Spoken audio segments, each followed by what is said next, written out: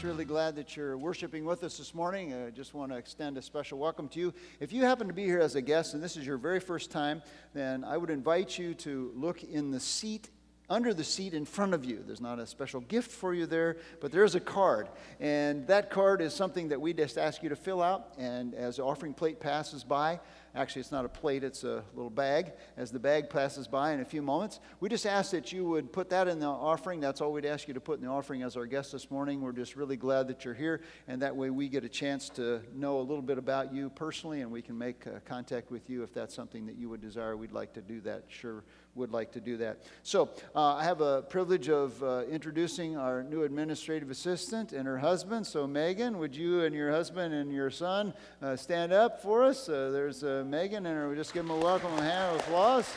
And you can sit down. I don't want to embarrass them too much, but we're just glad that they're with us this morning.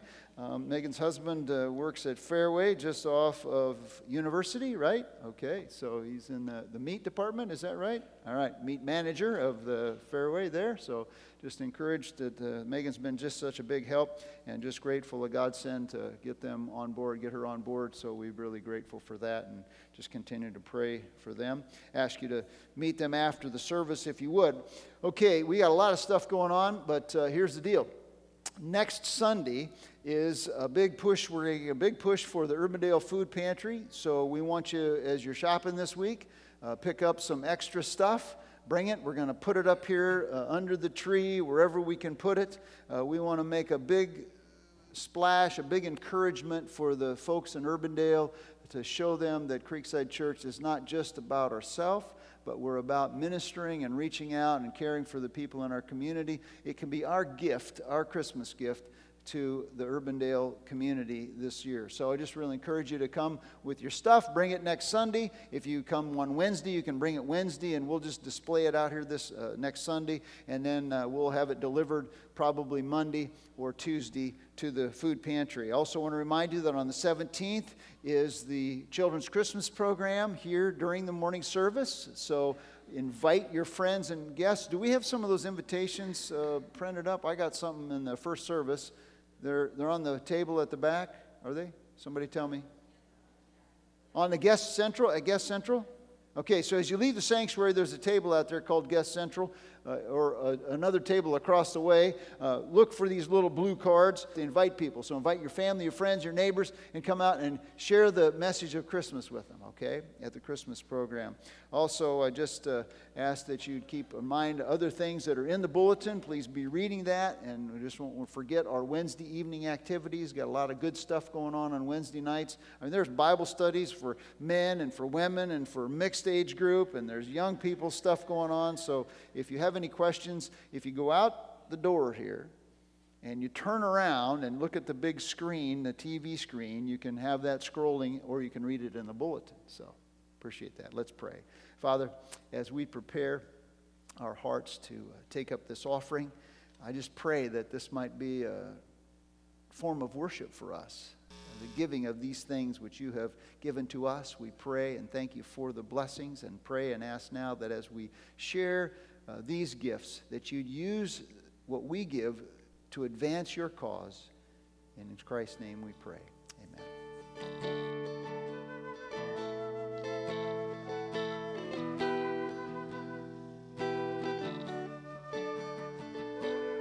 I just want to thank our praise team and our musicians. What a blessing to be led in worship in that way. Thank you all very much for letting God use your abilities and talents. One of the neat things about the body of Christ is to see everybody using their stuff that God has given them for His glory and for the gain of His kingdom, because that blesses all of us so that we can be a blessing to others. Let's pray. Father, here in the love of Christ, I stand. And if it were not for the love of Christ and the blood of Christ and the body of Christ, the body broken and His blood shed, and the Spirit of God working to draw me and to draw us to you, we would not be able to stand in this place and be in this place in Christ. What a gift. And I pray that as we worship you through the study of your word, that your Spirit would speak to each heart, because you know what each of us needs. I pray that each of us would hear what you need us to hear, and that we would be challenged and changed by your Spirit's work for your glory. We pray it in Christ's name. Amen. In our yard in Albert City, where we, actually it's hard to say because we kind of still live there, so it's a little bit hard. Those of you who are new to the church, I've been a pastor here now for 3 months. I was counting. So it's September, October, and November, all completed. So for 3 months. So my wife and my daughter still live in Albert City. I travel back and forth, so I'm kind of this itinerant preacher, I guess you would say.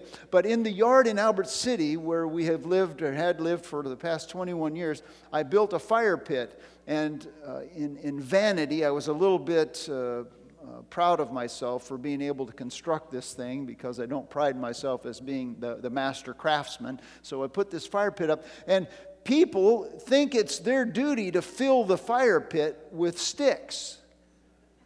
I never did understand why people thought they had the right to pile their sticks into our fire pit, but they did. And when they do that, what they do is they provide swords for all of the neighborhood boys.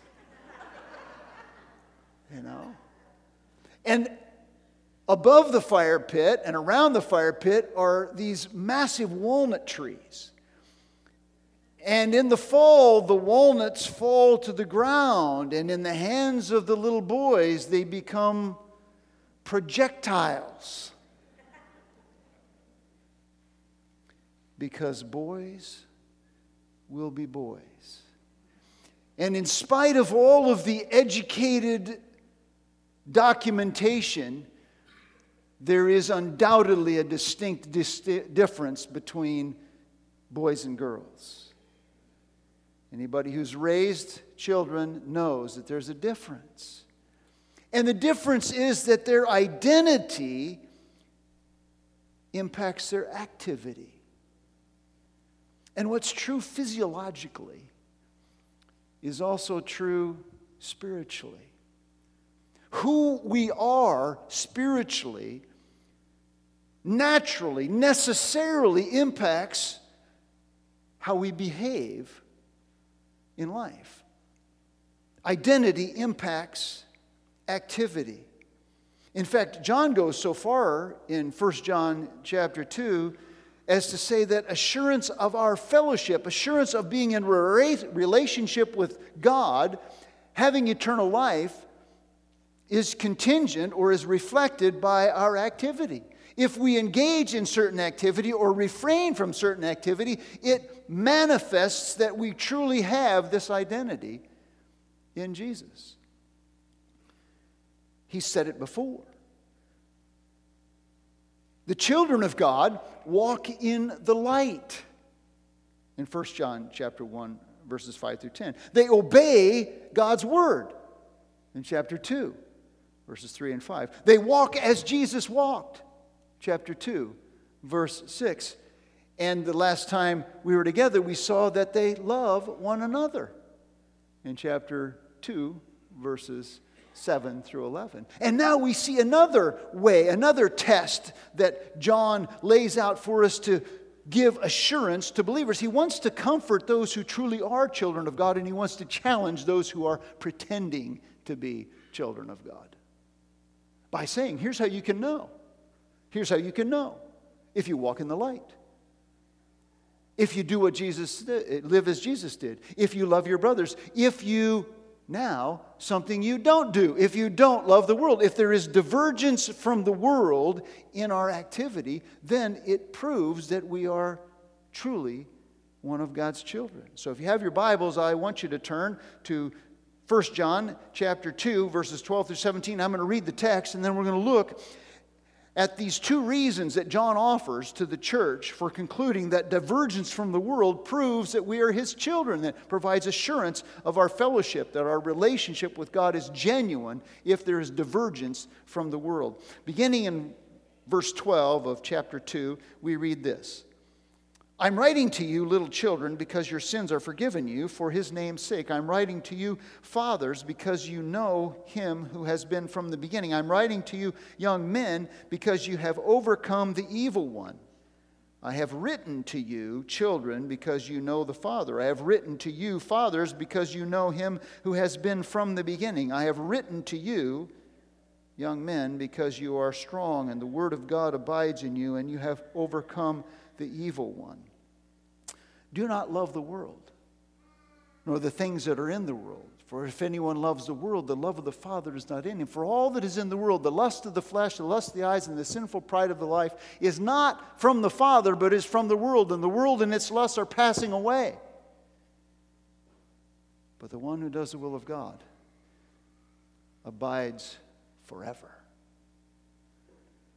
The two reasons John gives for making this claim that divergence from the world is an assurance that you are truly a child of God. First of all, we see our identity as separate from the world. Identity determines activity. So what is our identity? If you were following along as I read through the text, you notice that in verses 12 and through 13 and 14, that he twice mentions three groups of people. Twice mentions three groups. Okay, so there's three groups of people that are mentioned twice. He talks about children, he talks about fathers, and he talks about young men. So, natural question would be, well, why? Why does he repeat it twice, and why does he talk about those groups? It seems to me that he's trying to refer to emphasize that the message is for the entire church family. It's for the children, it's for the fathers, it's for the young men. It includes all genders, all age groups, all levels of spiritual maturity. So that these terms refer to not only age groups, literal age groups, but they refer to spiritual maturity levels, and they refer to all different genders. You also notice in the text that he says, he uses a different verb form. In the first section, when he talks to the children and the fathers and the young men, he says, I am writing to you. And then, if you look at the text, and I want you to look at the text, he says in verse 14, verse 13, the end of verse 13, I have written to you, children, I have written to you, fathers, I have written to you, young men. So there's a verb change. Why is there a verb change? I think what he's doing is he's speaking to these people, and the verb change simply reflects the same message from two distinct vantage points.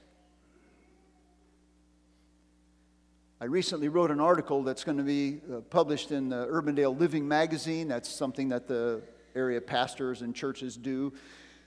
Well, so from my vantage point, I am writing to you, Urbandale. From those who read it, their vantage point is, I have written to you. So John is saying, I am writing to you. And from their vantage point, he's saying, I have written, or they're saying that he has written to them. I have written to you. So it's two different perspectives that communicate the same message. Now, let's look at what he said to each. He said to the children, verse 12. Now, this is a word that typically indicates all of the people of God, God's children. Okay? You have your Bibles open. Look at 1 John chapter 3, verse 1. See how great a love the Father has bestowed upon us that we should be called the children of God. Verse 2. Beloved, now we are the children of God. Verse 10 of chapter 3, 1 John 3. By this the children of God. So he's talking about children, just like John 1:12. But as many as received him, to them gave he the right to become the children of God. So he's talking about God's children, all of God's children. The people in the church that are the children of God. These are people who've put their faith and their trust in Jesus Christ, his death on the cross as the payment for their sins, acknowledging that they are wicked and sinful and destined for an eternity apart from God. That God in his mercy has sent his Son, and he died on the cross to pay the price for our sins, and they, by grace, receive that gift. They're the children of God. These are the children, the entire church family. John's use of a different term for children. See, the Greek language has more than one word for child. So in verse 13, he uses a different word for child.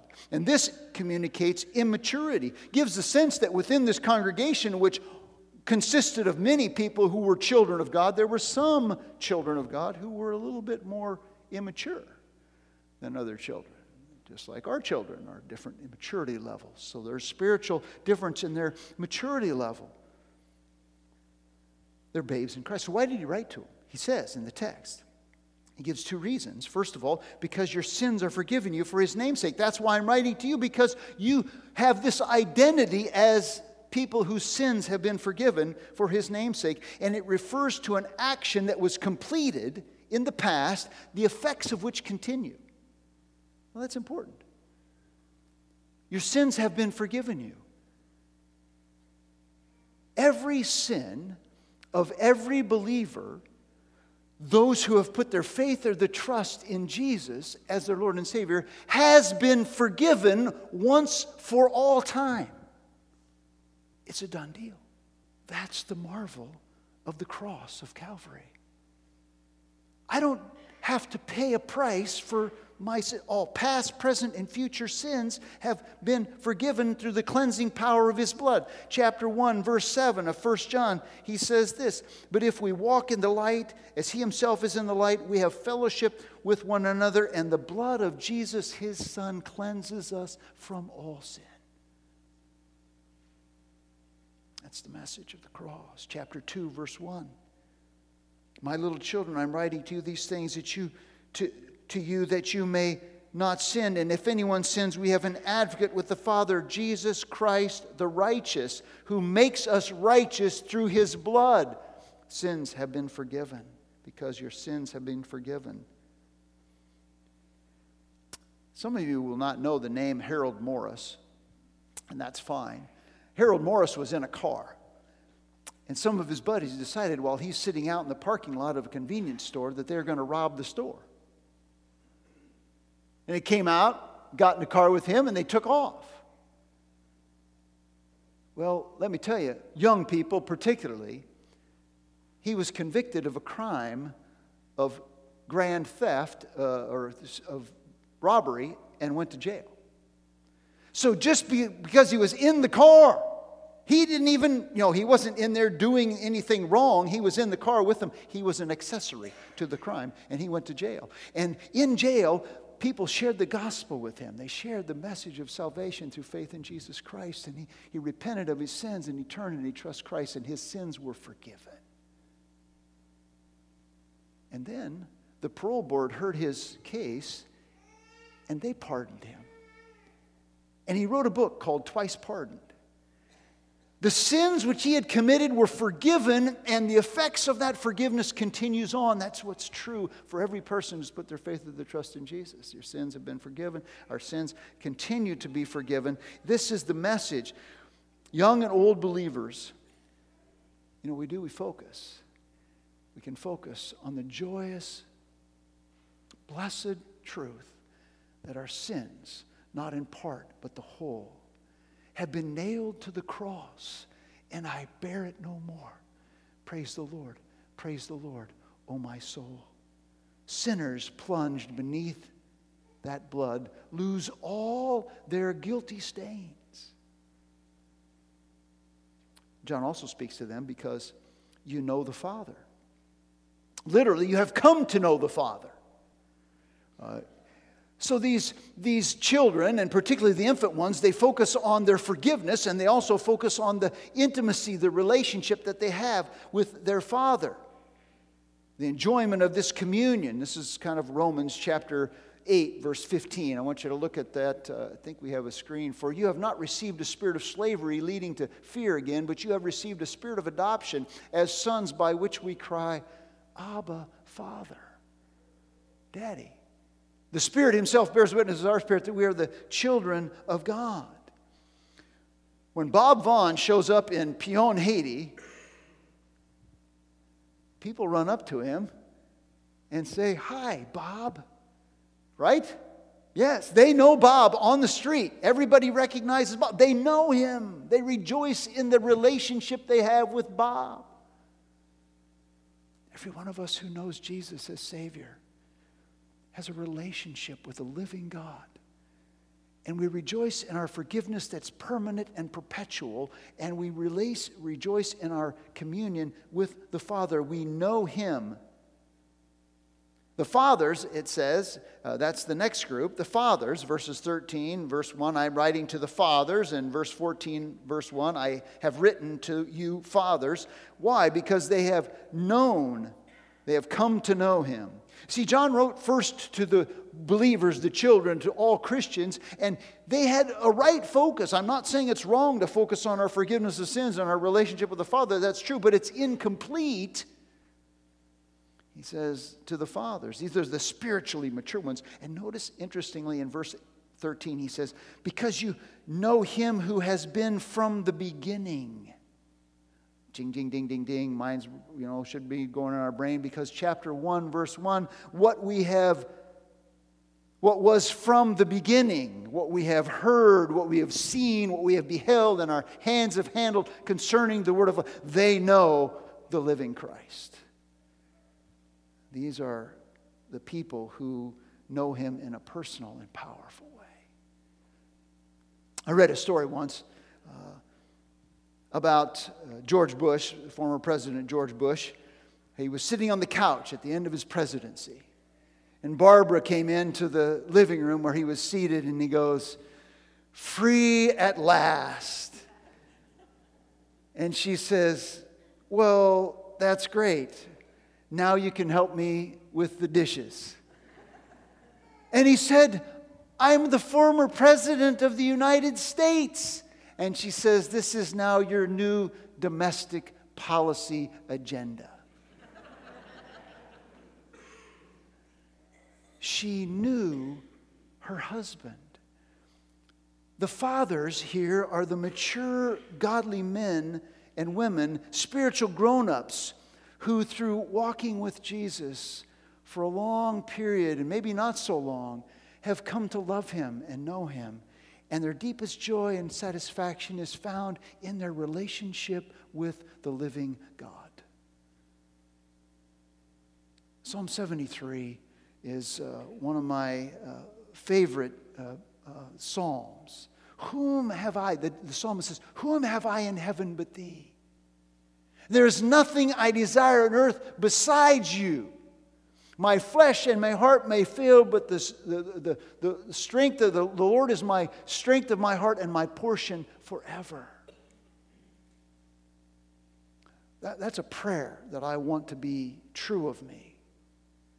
Whom have I in heaven but You? And there's nothing I desire on earth besides You. You know what?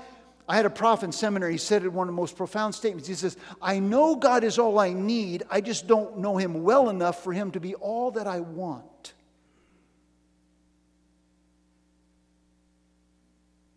I want to know Him well enough for Him to be all that I want. The fathers are these spiritually mature.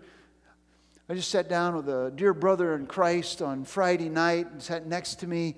And he is one of the most godly men I know. And he was sharing with me some pictures from a place in the Middle East that I can't name, and a video of the believers there joyously celebrating Christ. And his heart is so full with what these believers are doing. Some of these believers are planning to go to do outreach among ISIS. The fathers, then the young men. Notice the text in verse 13, the end of verse 13, he says, I'm writing to you young men because you have overcome the evil one. And then in verse 14, I have written to you young men because you are strong and the word of the Lord God abides in you and you have overcome the evil one. This represents and refers to those who have and continue to overcome. Do you know, folks, if you put your faith and your trust in Christ, you are a saint who is an overcomer. You have overcome the evil one. The presence of sin is there, but the power of sin and the penalty of sin is gone in the life of every child of God. Saints who through faith in Christ have conquered the ultimate power of sin. Or do you not know that all of us who have been baptized into Christ Jesus have been baptized into his death? Therefore, we have been buried with him through baptism into death, in order that just as Christ was raised from the dead through the glory of the Father, so we too might walk in newness of life, as Paul says in Romans chapter 6. He says, for if we have been united with him in the likeness of his death, we shall certainly be with him in the likeness of his resurrection. Knowing this, that our old self has been crucified, that the body of sin might be destroyed, that we should no longer what? Now read the words. End of it. Be slaves to sin. You and I have a choice by God's grace as believers to sin or not to sin. Before we come to faith in Christ, we don't have a choice. We are slaves to sin. We are slaves to sin. We just sin as a matter of fact. So they overcome. They vigorously and continuously wage war. I want to ask you, are you waging war against sin? It's pressing you. It's pushing you. It's tempting you. It's troubling you. But do we wage war? Do we consciously, actively, vigorously? He says you have overcome. You have overcome. You have strength to overcome, to resist the lies of the enemy, the accuser who says you're worthless. You're ugly. You're not useful for the kingdom of God. God doesn't love you. God doesn't care about you. God doesn't see your situation. He won't answer your prayers. He doesn't give a rip about what's happening in your life. That is a lie from the pit of hell. To vigorously overcome. Paul said in Romans 12:2,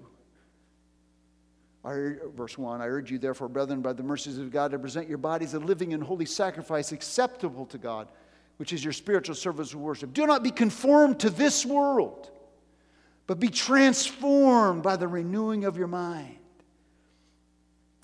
They vigorously wage war. They apply all diligence in their faith. You know, there's the thing. We come to faith in Christ, we have victory over it, but we still have to work. We still have to serve. We still have to apply all diligence, Paul says, or Peter says in 1 Peter chapter 1.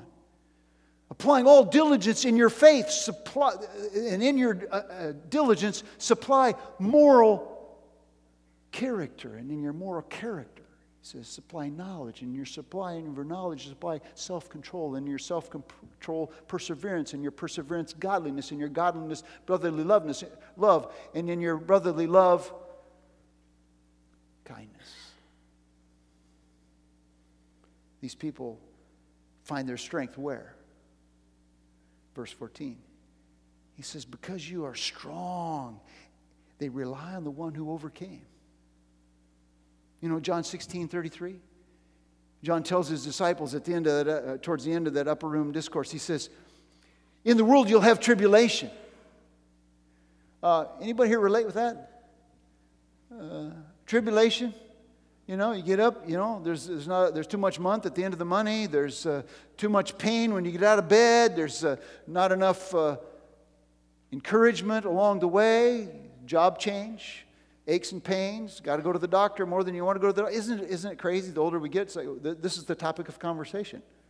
My latest doctor's appointment, you know. I mean, they're going in every orifice in the body, you know, looking at, all of everything, you know. It's like, whoa, really? That's life? In the world you'll have tribulation. And he's not just talking about physical pain. He's talking about persecution. But be of good cheer, Jesus says. I have overcome the world.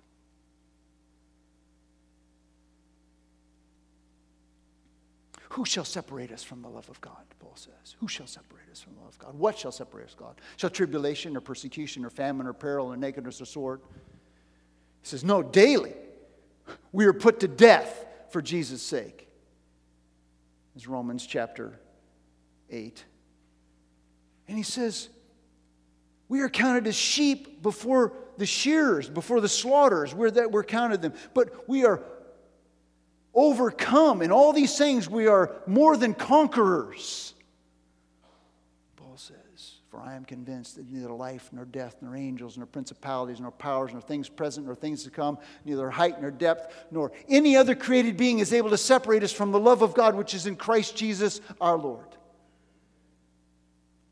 Paul says that's your identity. If you're a child of God, is overcome. This is how we overcome. And notice it's relying upon the one overcome, and it's remaining, letting the Word of God remain in us. That's the text. That's not me. End of verse 14. He says the Word of God abides in you. What does it mean abide? It takes up residence. It's there, dwelling in us. Why? Because the Word of God is that which reminds us of what God has said instead of Satan, who reminds us of what he says, which is a lie, a lie, a lie, a lie, a lie. As a family, we visited the U.S. Olympic Training Center in Colorado Springs one time. Watched the U.S. men's gymnastics team working out, preparing for the Olympics. It just blew my mind. I'm sitting here, like right where you guys are sitting. They're doing the still rings right above me. Like I'm like this guy. Whoa! They're doing the vault. Boom! They're doing a floor exercise, the parallel bars, all this kind of stuff. And we were told that those guys are burning 7,000 calories a day. Now, for some of you, that doesn't mean a whole lot, But a really active person may burn 3,000 or 4,000 calories a day. I mean, a really active person. And the older you get, the less, the more active you have to burn those calories. This is just like phenomenal. I mean, these people could eat as much as they want. They can't eat enough to keep themselves going. And yet, we as Christians think that one meal on Sunday from the Word of God is going to satisfy and nourish and make us abide, the Word of God abide in us, and it's not true. We need to feed on the Word of God, because it's in the Word of God that we be reminded. That's why Paul says all Scripture is God-breathed and is useful for teaching and rebuking, correcting, and training in righteousness, that the man of God, the woman of God, be thoroughly equipped for every good work. The only guard we have is the truth. Be renewed by the truth, because Satan is telling us lies. Satan is telling us lies. Heard a story about a young man, a little boy, actually like 3 or 4 years old, and his uncle came in when the boy was sleeping and gave him a wet willy. I don't know, some of you don't know what that is, but it's you lick your finger and you stick it in their ear, and it just drives them nuts, So it woke him up. So the little boy came home and his uncle was asleep. His uncle's like a 20-year-old jock, and the uncle's brothers are saying, "Hey, go give your uncle a wet willy. Go give him a wet willy." And the little boy goes, "Well, that wouldn't be nice." No, it wouldn't be nice. Let the Word of God abide in us. And so God says, here's your identity. That's one reason why you know that you have assurance of fellowship, is if your identity translates into the proper activity, which now he gets into in verses 15 through 17. And that's our responsibility, is to be separate from the world. Our identity is that we're separate from the world. Now let's live out who we are. The fellowship with God is evidence in our divergence, and our responsibility is communicated in two ways. We're given a command, verse 15, do not love the world. So the first question we have to ask is, well, what does it mean, the world? The command, first of all, is do not. That means as an ongoing reality. It's not like, okay, well, I didn't love the world like this morning from, 6:30 to 6:45, so I'm good. Because I was asleep. So I didn't love the world. No, he says, do not love the world as an ongoing reality. What's the world? It's all of human existence under the control of the evil one.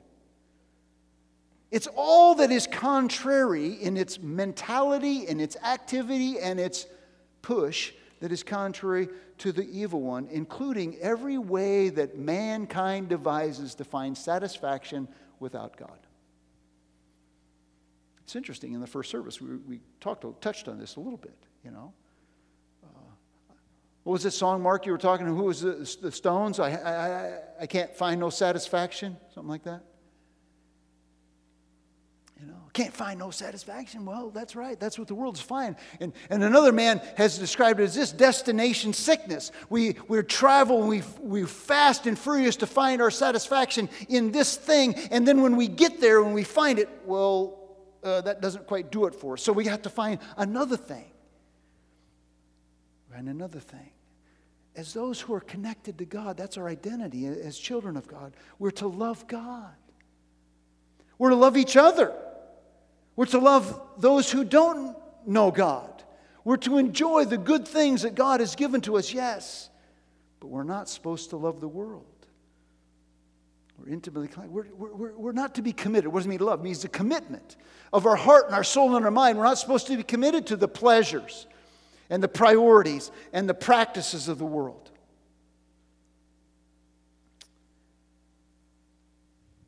Matt Lauer found that out the hard way. Satisfaction with the world, power and prestige led to a quest for satisfaction outside of God's plan. And there is a payment for it. We're given the cause for diverging. Do not love the world, nor the things that are in the world. For if anyone loves the world, the love of the Father is not in him. Love for the world is incompatible with love for God. If I love the world, then I cannot love the world and love God at the same time. Whoever loves the darkness does not love the light.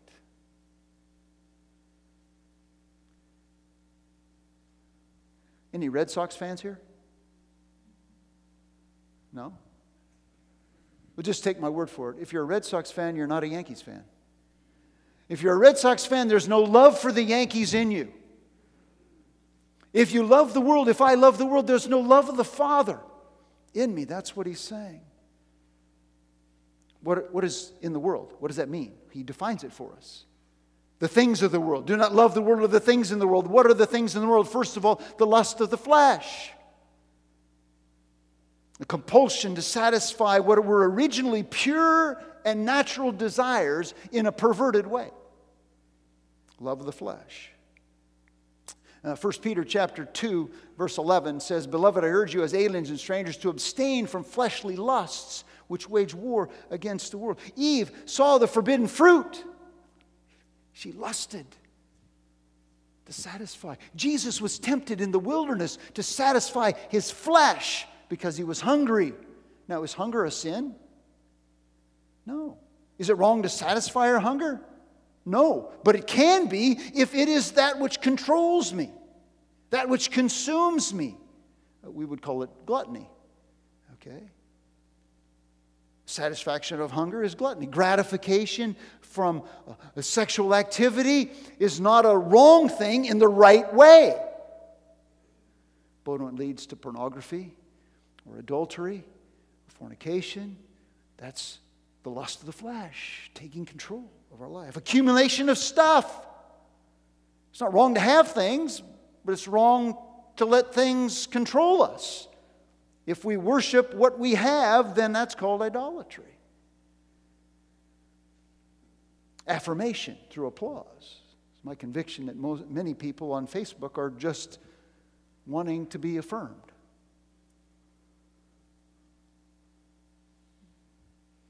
Now, is it wrong to post stuff about my kids? Not necessarily, but why? Lust of the flesh. Got to be affirmed. So what is so Starbucks, I can't live without a Starbucks, I got to live. I just can't get through the day. I got to have my latest techie toys, whatever that is, I got to have the latest techie deal. It's not wrong to have it, it's wrong to have it. That's what I hear him. It's the lust of the flesh, the pleasure, the applause, the lust of the eyes, captivating things that lure us, entice us in. That's what got David in trouble, remember? In the spring of the year when kings go out to war and this king was sitting at home. Now, we can go about the theology about going out to war later, okay? I'm not know what to do with all that. But anyhow, he wasn't doing what kings were supposed to do. He was sitting at home and oogling over another man's wife. Got him in trouble. Lust of the eyes. This is it. That's the problem that Anna had in the movie Frozen, right? right? She fell for Hans. It's a problem. She shouldn't have gone there because he was not a good guy, but he was a good looker, you know.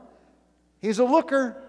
Young people take that for granted. There's some truth to Proverbs 31. There's some truth to 1 Peter 3. You know, it's the gentle and quiet spirit. That's what you look for. It's the good in the person, okay? Lust of the eyes. So I ask you this morning, what delights your eyes?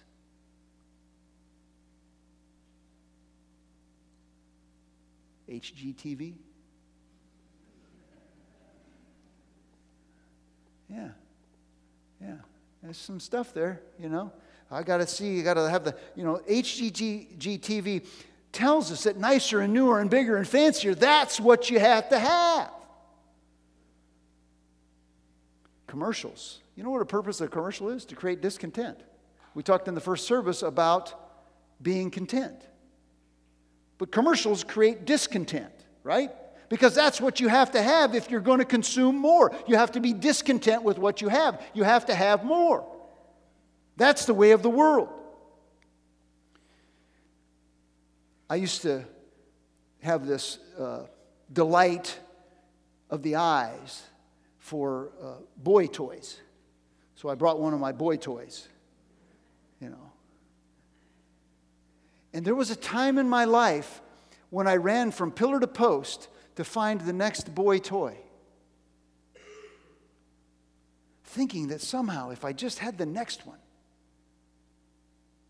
that it'd be okay, that my soul would be satisfied. And it was a lie from the pit of hell. Because you know what? They make more of these than any one person could ever own in their entire lifetime. And they keep manufacturing different forms of it. Now, my lure is a little bit more refined. I'm more tempted by man toys. You know, the only difference between a man and a boy is the size and the price of his toy.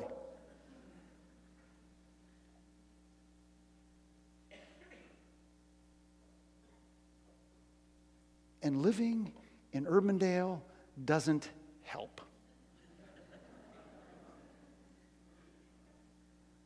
There are some blessings of living in the city, and there are some curses.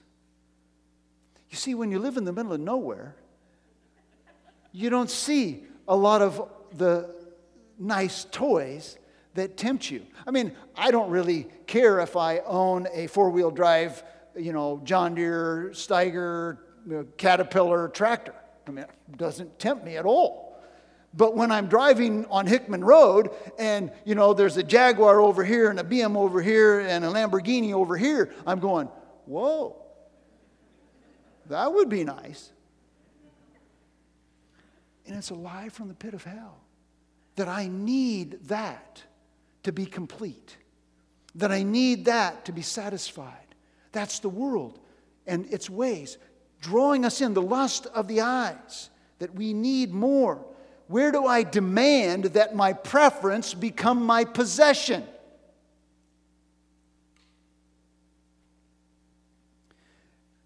That's why I think it's really healthy to go to a third world country. Because when you go to a third world country and a man walks up to the place and his entire worldly possessions consist of the clothes he has on his back, a stool, and a cooking pot. It gives a little perspective on what I need to live.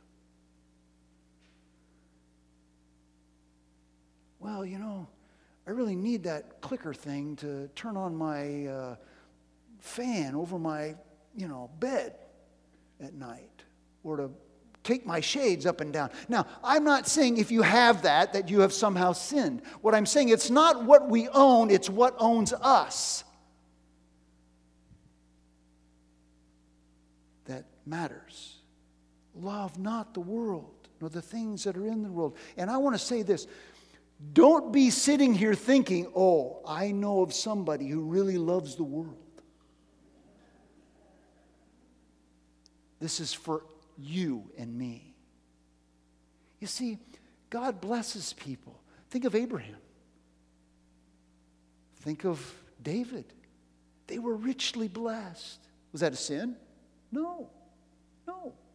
But if we have to have it, if we're controlled by it, then it can be a problem. It's not what's on. And then finally, the boastful pride of life.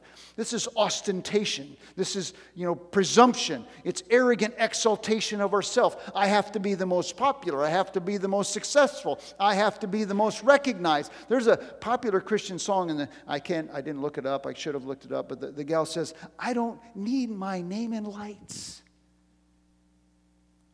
I am precious in my Father's eyes. Do we need our name in lights? We need our name or banner, or I need to be recognized. I need to be, how much garbage happens in the Church of Jesus Christ under the name of selfish pride and ostentation. Well, they didn't have this program for me. They don't do this for me. They didn't do this for me, and they offended me, and I couldn't use this, and couldn't be me, and I'm going to go,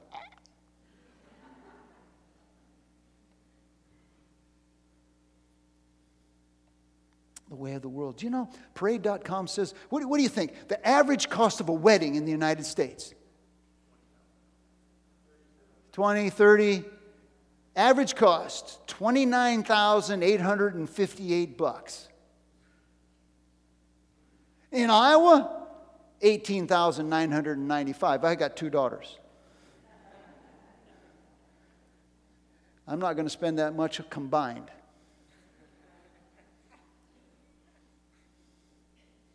Well, maybe I will.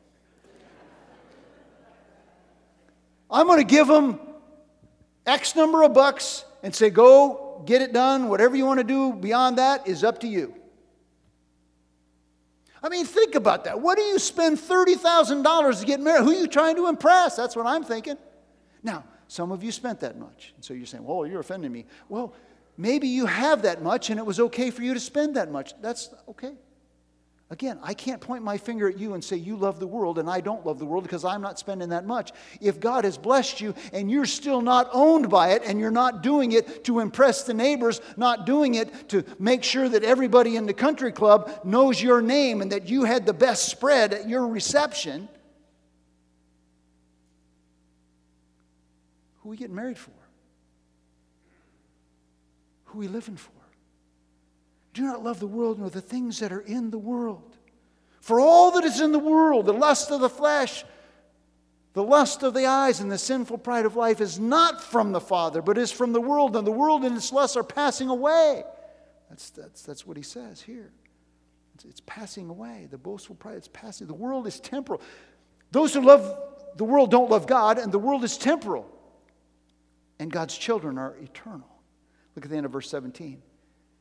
But the one who abides in the will of God abides forever. That's what I want to be numbered among. The earthly system is under Satan's control, and he wants us to embrace it. And it's a problem.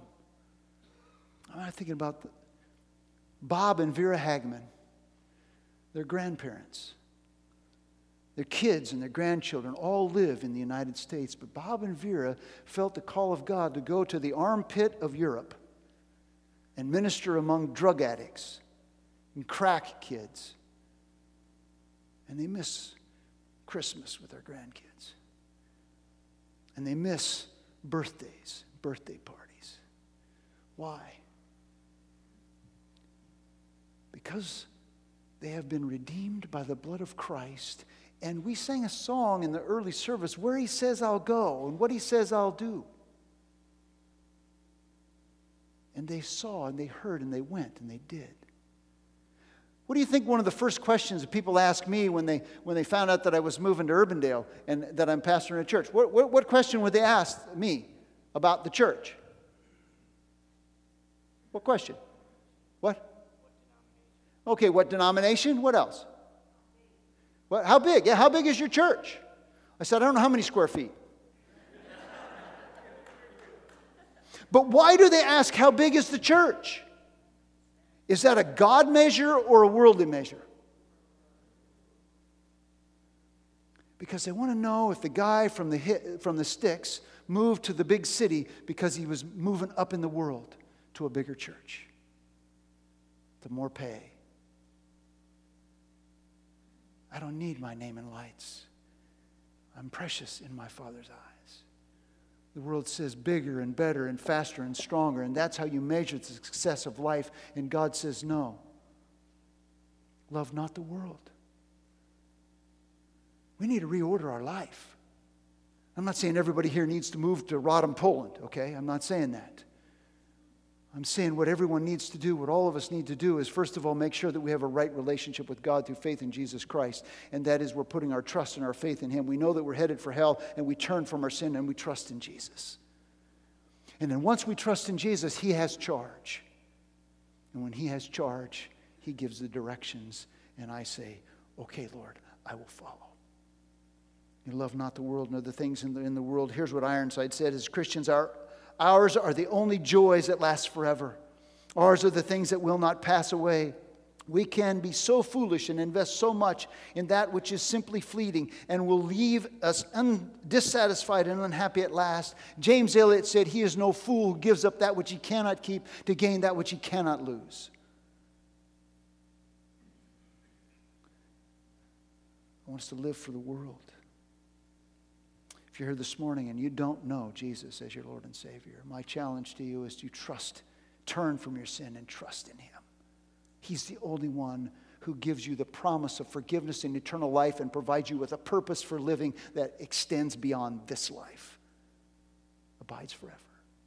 And if you know Jesus as your Lord and Savior, I just want you and me to examine our hearts and say, Lord, where are the places where the love of the world lures me in? Help me to see it, identify it, and turn from it and trust you. I've been forgiven. Let me live in the joy of what it means to be your child. And as we celebrate communion, Jesus modeled for us this love. A love that eclipsed a love for the world because He died for us. He left His Father's throne to come to this earth. His love. And His response in the temptation in Matthew chapter 4, in the wilderness, He showed His love for the Father.